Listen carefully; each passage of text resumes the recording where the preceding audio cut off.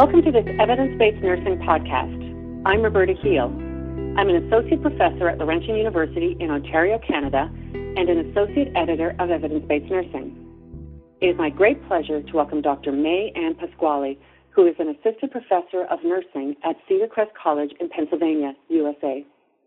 Today, we will discuss a study titled Predictors of Public Support for Family Presence During Cardiopulmonary Resuscitation. Welcome, Dr. Pasquale. Would you please begin by introducing yourself and your current role to our listeners? Yes, hello, and thank you. Yes, I am an assistant professor of nursing at Cedar Crest College, which is a small liberal arts college located in Pennsylvania, Allentown, Pennsylvania. And I'm also a visiting nurse researcher at Lehigh Valley Health Network, which is a large acute care tertiary institution in Allentown, Pennsylvania as well. And 25% of my time is spent at this facility helping to facilitate nursing research. So you're a very busy nurse researcher and clinician. Please start by giving some background to the issue of family presence during emergency procedures for their loved ones. Okay, well, actually, it's interesting because the study of having family presence during resuscitation has really been going on for almost over 2 decades, and discussion and controversy has surrounded this topic since 1987 was one of the first publications.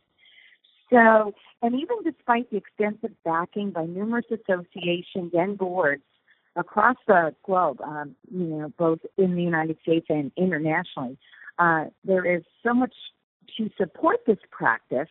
However, it really still remains, an argumentative issue, and the practice of having family presence is not always consistently implemented.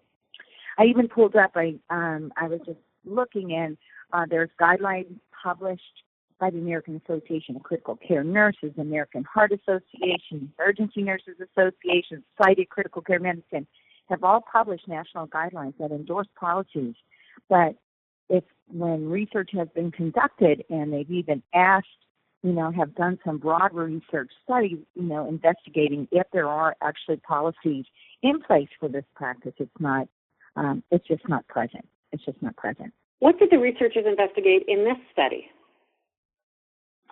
So in this study, it was actually a really very interesting, and I was so pleased to have the opportunity to review it. Most of my research has been done with either patients or families and and healthcare providers and their perspectives regarding family presence. But Dwyer's study actually took it into the general public, and I think that is an area that is untapped. So their study, investigated the factors that predict public support for having family presence during CPR. And then they also wanted to take a look and see if the individual attitudes vary for family presence during CPR based on the relationship between the family member and the person being resuscitated. And that's whether it was an adult, a child, or individuals themselves. And that's also another layer of investigating this into, the general public and their perceptions of this. So they sent a survey out that was a random survey to selected households with a landline in central Queensland, Australia. And then one person from that household was invited to participate in the study. So and they had a large sample, a total of 1,208 adults agreed to participate. And of that, they had a 62% response rate. So it was very interesting. And there's not a lot of research that has been done that has actually taken this, and looked at research of the general public. It was really a great effort. What conclusions did the authors make of the paper, and do you agree with them? Okay, so the findings demonstrated growing support by the general public of having families present during resuscitation, and that has been shown. And it seemed that the response overall were very supportive that family members wanted to be present should their child, an adult relative, or they themselves require CPR. And of those who do not want to be present, the reasons really are supported in the literature. If an individual does not want to have their family present, they often think that it would either distract the medical team or that it would be too distressing for the family member to be present. And that has been shown in the literature. And very importantly, 19% of the respondents in this study did not even know that they could be present or have even considered the issue, which shows that there's really a deficit in the general public's knowledge about that they even have the option to be present during, resuscitation. And then they also looked at gender, and there were some gender, differences on whether males or females wanted to be present, and that was pulled out. So then you asked, do I agree with the conclusions? And yes, and absolutely. And I've witnessed this in my own, my own practice. In general, Dwyer, they did show that the study reaffirms that the findings that there is a considerable proportion of the family that are not even aware that they have the option to be present. And they have not communicated their desires for family involvement in unexpected emergency situations. So it's really important then as healthcare providers that we have to work better to educate our communities regarding the option of family presence. And then also consistent with other studies was the finding that previous experience appears to strengthen public support. In Dwyer's study, they found that if some of the respondents that if they had the option to be present or they had a family member present during a resuscitation event that they may have undergone, that previous experience seems to strengthen that support. And if families were present, they would want to do it again. And patients that had family presence also want their families to be present. So again, it really supports the notion that there needs to be a better awareness of the process that leads to the increase in family members' desire. And then lastly, probably I think the most compelling factor that predicted support for family presence was the relationship between the respondent and the person being resuscitated. If a person was an adult family member, then participants wanted to be present. Conversely, if they themselves, so the respondent, if they would be the one that was being resuscitated, they're very ambivalent whether they want their family to be present. And this is similar to, previous findings. And then lastly, as parents, if it's your child, of course parents want to be present if the child's requiring CPR, and that's been validated in the literature.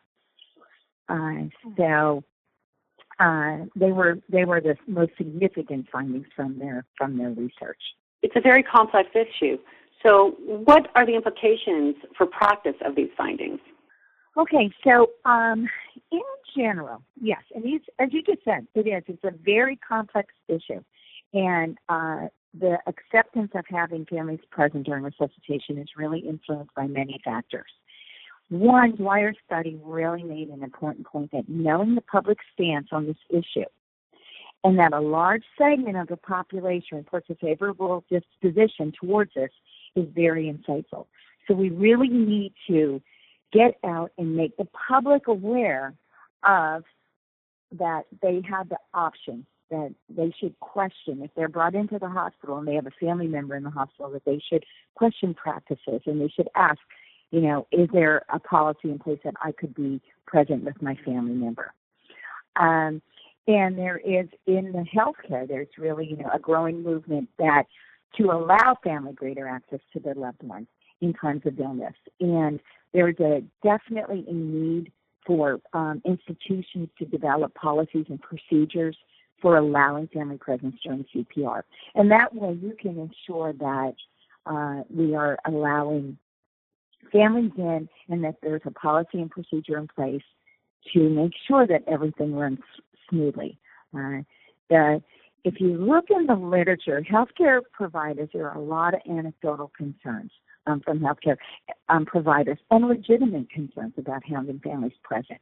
There's fears of interference. There's fears that family members can't handle the situation. So having policies in place is really key in making sure and allowing families greater access to their loved ones in this time of illness. And as well, healthcare professionals also have an ethical obligation to routinely ask patients and families about their preferences for family presence. And that will also help with decision-making processes.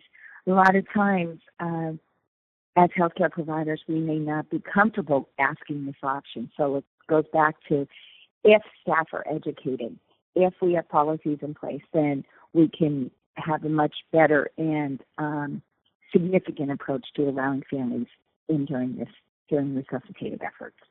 In your opinion, what research is needed in this area? Well, even after, like I said earlier, even after over 2 decades of debate and research, a lot of the research is descriptive and qualitative in nature, which is fine, but it would be nice to be able to move into more, quasi-experimental or experimental research.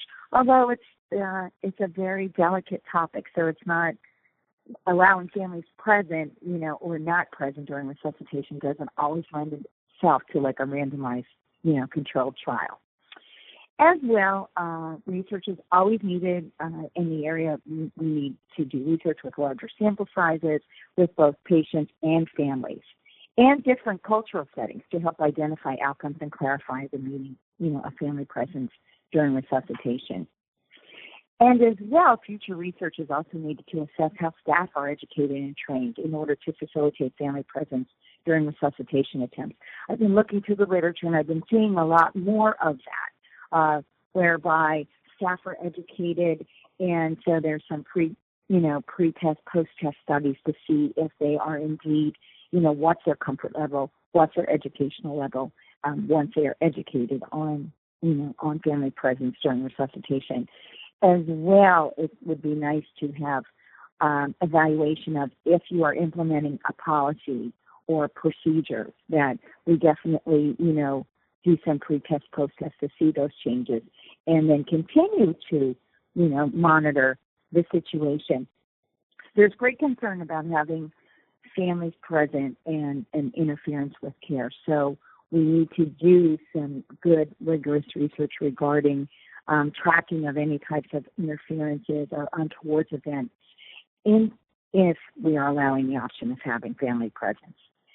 And then there's also qualitative research is needed to dig deeper into the perspective of having families present, because it's a very sensitive subject matter and it's very different from everyone's perspective. So having qualitative research and really being able to answer those, pose those open-ended questions and allow family members and patients to elaborate on their feelings of this is important. And then lastly, assessing the potential role of cultural differences and further studies exploring the perceptions of the wider public is greatly needed.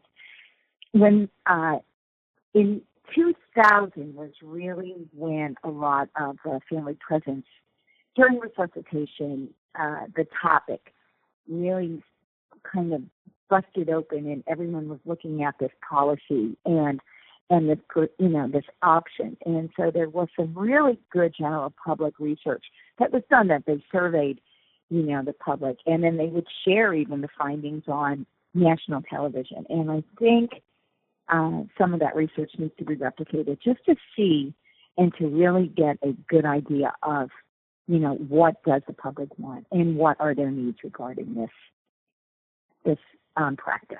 If listeners take one thing away from this podcast, what should it be? I can say 2. One, I think family members of all patients undergoing resuscitation and invasive procedures should be given the option, and I'm going to stress the option, of being present at the bedside. I don't think as healthcare providers, no matter what our concerns and or their biases, that we cannot, present this option to families. But with that said, all institutions and patient care units should have an approved written practice document either a policy, a procedure, a standard, or care for presenting the option of family presence during resuscitation and invasive procedures. I'd like to express my sincere thank you to our guest today, Dr. May Ann Pasquale, for her insightful and thought-provoking discussion about this tough and complex topic of family presence during cardiopulmonary resuscitation. Thank you very much for your time today. Thank you. It was my pleasure.